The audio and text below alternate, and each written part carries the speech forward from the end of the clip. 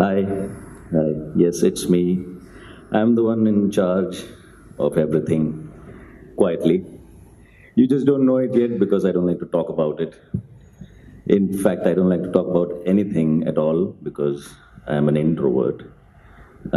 This whole talk thing that I'm doing right now is kind of an oxymoron. An introvert talking for 15 odd minutes about introversion doesn't really make any sense. So but then a lot of things in life don't, like the National Film Awards these days, or the Kerala State Film Awards. Well, actually, Kerala State Film Awards do make sense because they gave me one of those in 2015, so they know what they're doing, so that makes sense. I take that back. Anyway, so how did I go from being an extreme introvert to being adjudged, say, one of the best actors for a small period of time in a small industry? Because the general perception is that actors are garrulous and larger than life and out there and networking, and the image that you have of a star, an actor. Um, well, so you can imagine the most frequently asked question that I get is that how can you be so incredibly handsome? And so to that I reply, acting, like any other skill, is learned through practice and perseverance and dedication and hard work, and that's what I did. It has nothing to do with introversion or extroversion. It's a myth. People think that there are born actors and there are actors who are not born, so you either have to be born with it or not. So you're then discrediting all the people who put in tons of hard work to achieve the kind of skill set that requires to become a professional actor. Everybody has to train, no matter if you think they're natural or not. Even the natural ones have really worked hard to get to where they are. Not everybody has to go to film school like I did. I went to film school, Film Institute in Pune, but you still have to train yourself. You can either be really smart and figure it out for yourself, or you can join an institution, a theater group, or train under the tutelage of an experienced master. But everybody has to train. It's like if you see a brain surgeon, you're not going to ask them, are you an introvert or an extrovert? It doesn't matter. He worked hard with his skills, he practiced, and he got better. So it's exactly like that.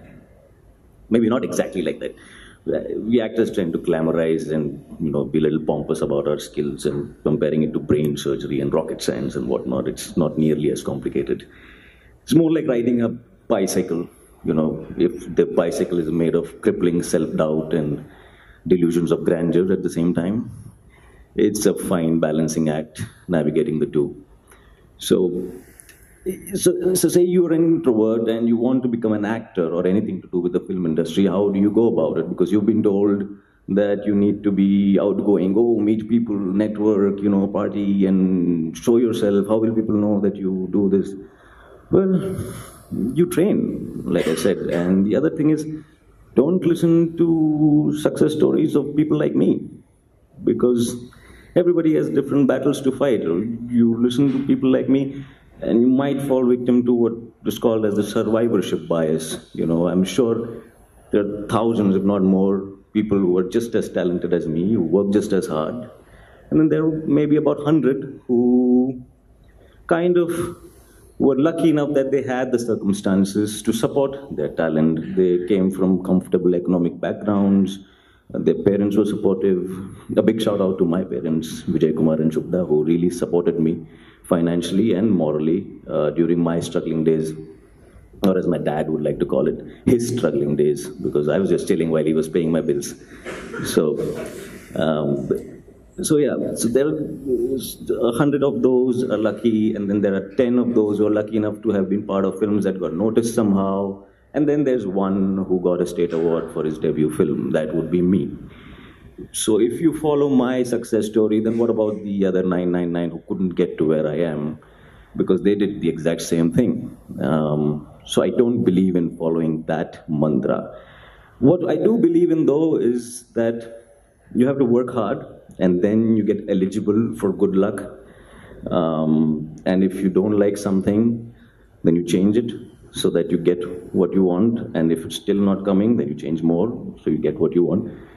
and so on and so forth. Like a very wise friend of mine recently told me once, twice actually, just a couple of days when she really needed to go to the bathroom and I was in her way. She said, if you don't like where you are, move, you're not a tree. So, if you don't like where you are, move, you're not a tree. That's the only mantra you need to believe in. So don't believe in biographies of successful people because people lie on their resumes. We know that. Nobody's going to tell you that they lucked out. They're all going to give you the same script. I struggled, there was self-doubt, I overcame it, there were obstacles, I overcame it. Yes, everybody goes through the same. But there is a factor of luck. Now,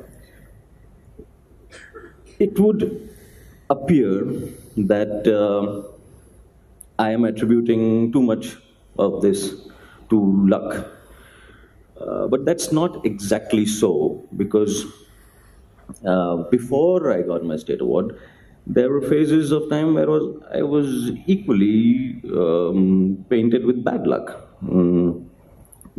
So I believe luck and bad luck are sprayed in equal measure in everybody's lives. You just have to make sure that you work hard enough to grab the opportunities that luck presents to you, and then work hard enough also to get over the obstacles that bad luck presents to you. And yeah, if you're going to read success stories, read the insights. Like Mahatma Gandhi once said, that he is a very famous, introverted, influential leader. He said that his introversion he thought was crippling because he couldn't communicate at one point, and he thought he needed to overcome it. Like we are all told, we need to overcome our introversion. But then later in life, he realized that his introversion was actually power, because he never spoke anything without careful consideration. So he never had to regret a single word that he said or wrote. It's the same with me.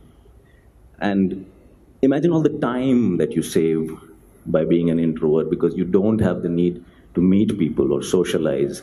Most people want to be part of a community and energize with other people. It's a need, there's nothing wrong with that. It's how people are designed. They have different obstacles, they have different advantages. As introverts, we don't have that need. What we are left with is a lot of time.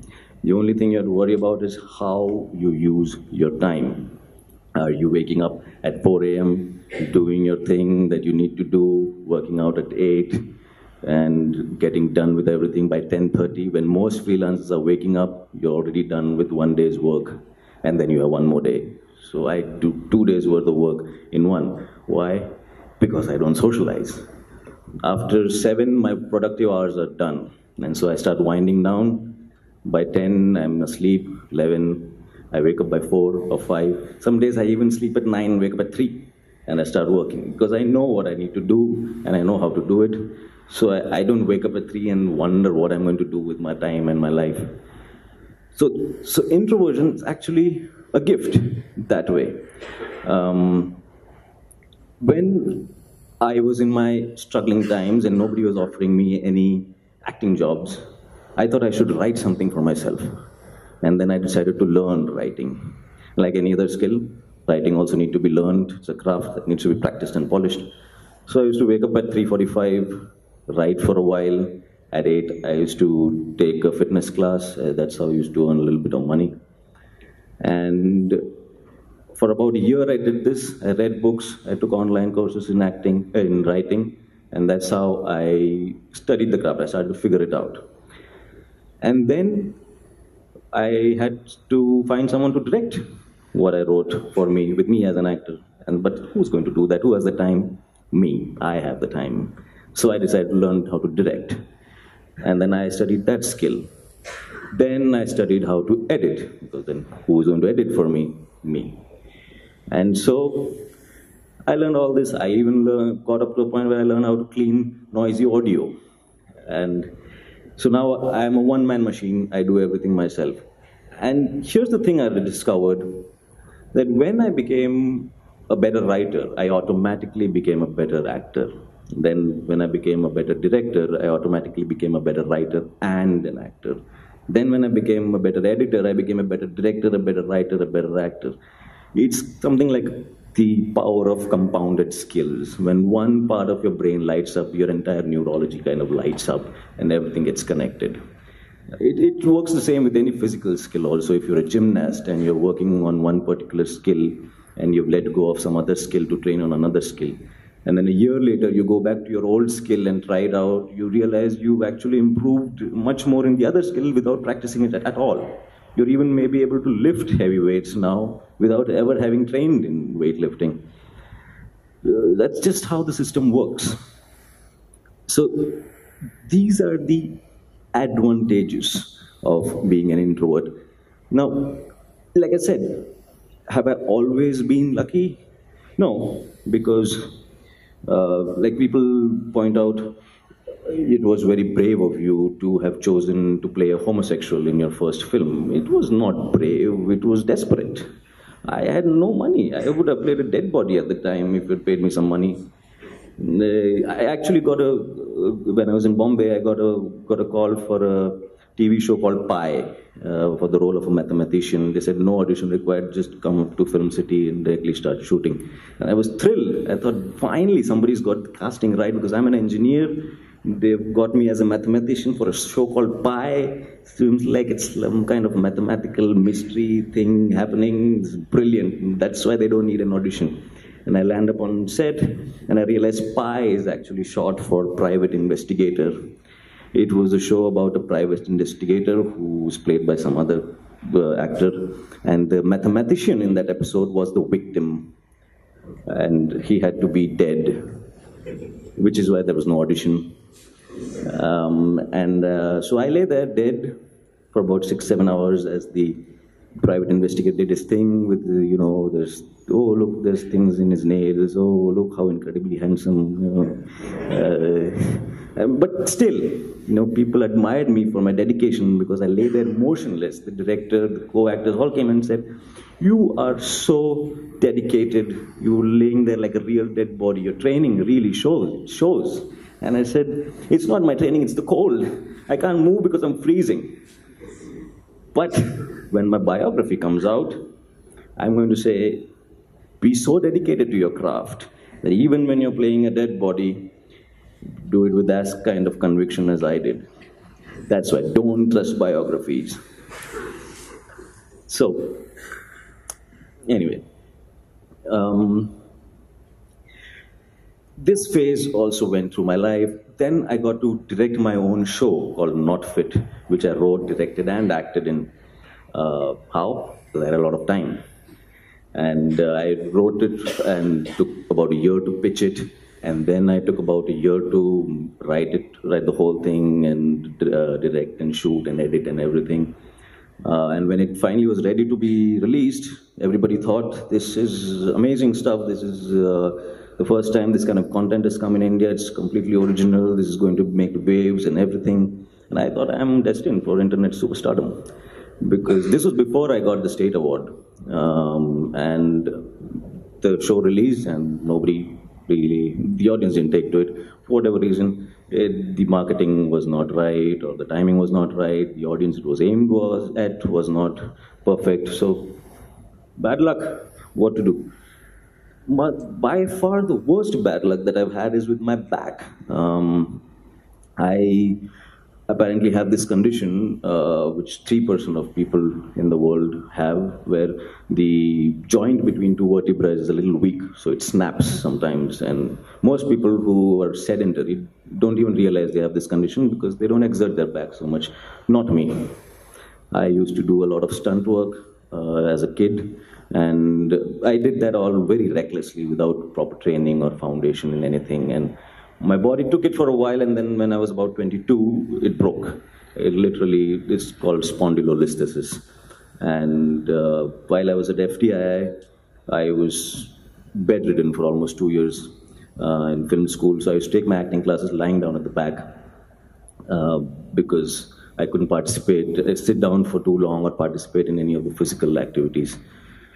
And I used to wear this big metal brace that was custom built for my measurements and everything, and I used to walk around with it, as a warning sign for everybody outside my shirt. So that I didn't want anybody coming and jostling me like, hey, what are you doing, writhing in pain on the floor, man? what happened? I didn't want that to happen. So one day I was having lunch and the mess manager came to me and he said, "Hey, you're such a good-looking chap. Why do you wear this outside? Why don't you hide it? Why do you want to show people your weakness?" And I said, it's temporary while my back heals, and people should know, give me their space, my space. So he started laughing. He said, temporary, that's good, that's good. And then he made me touch his back, and then he showed here, and I saw he had the exact same metal brace. And he said, 30 years, 30 years I am wearing this, nobody knows. This is not temporary. And that was a wake-up call. Oh my God, I don't want to be this in 30 years. Discouraging young people from being active. So the first thing I went to my hostel room and threw the belt out of the window. And the next thing I did was went back out and got the belt back because it was a little expensive and very hard to get made. And I didn't know at the time if my back was really going to heal because it seemed like a hopeless situation at the time. And then slowly I started to work my back with some yoga and some light stretching. And I realized that my back had actually become very stiff from the belt because there was no movement in it. The muscles had started losing their mobility from lack of use. In movement culture, we say something that if you don't use it, you lose it. So the body kind of conserves energy by eliminating movements that it thinks doesn't require. So my back was eliminating all kinds of movements, and I slowly started. And about 3 months later, I was lifting weights again, and I was going good. And one day I was warming up with a little bit of a forward bend, and I just got stuck there. I heard a pop, and then I fell on the floor, and I didn't get up. And I thought, what the hell went wrong? I was doing the exact same thing for 3 months. This is not what was supposed to happen. How did this happen? And that's the night I wrote my first ever suicide note. Hopefully my last. But I didn't go through with it, obviously, because I read it and it was shit. It was nonsense. It was not inspiring. It had no depth, no profundity, nothing. Who cares? So I thought, this is not how I want to go. Okay, let's do this again. I started from scratch. Every few months my back would give out a little bit. But then I'd start from scratch again. And over time, I've figured it out. And now I have a great coach. And now I do somersaults and backflips and back handsprings and all kinds of nonsense that I never thought I would be able to do, even with a fantastic back. Sure, I have to nurse my back because it's broken. It's really broken. But I've managed to strengthen my core and understand how all of this works. How did I do that? Because I have time.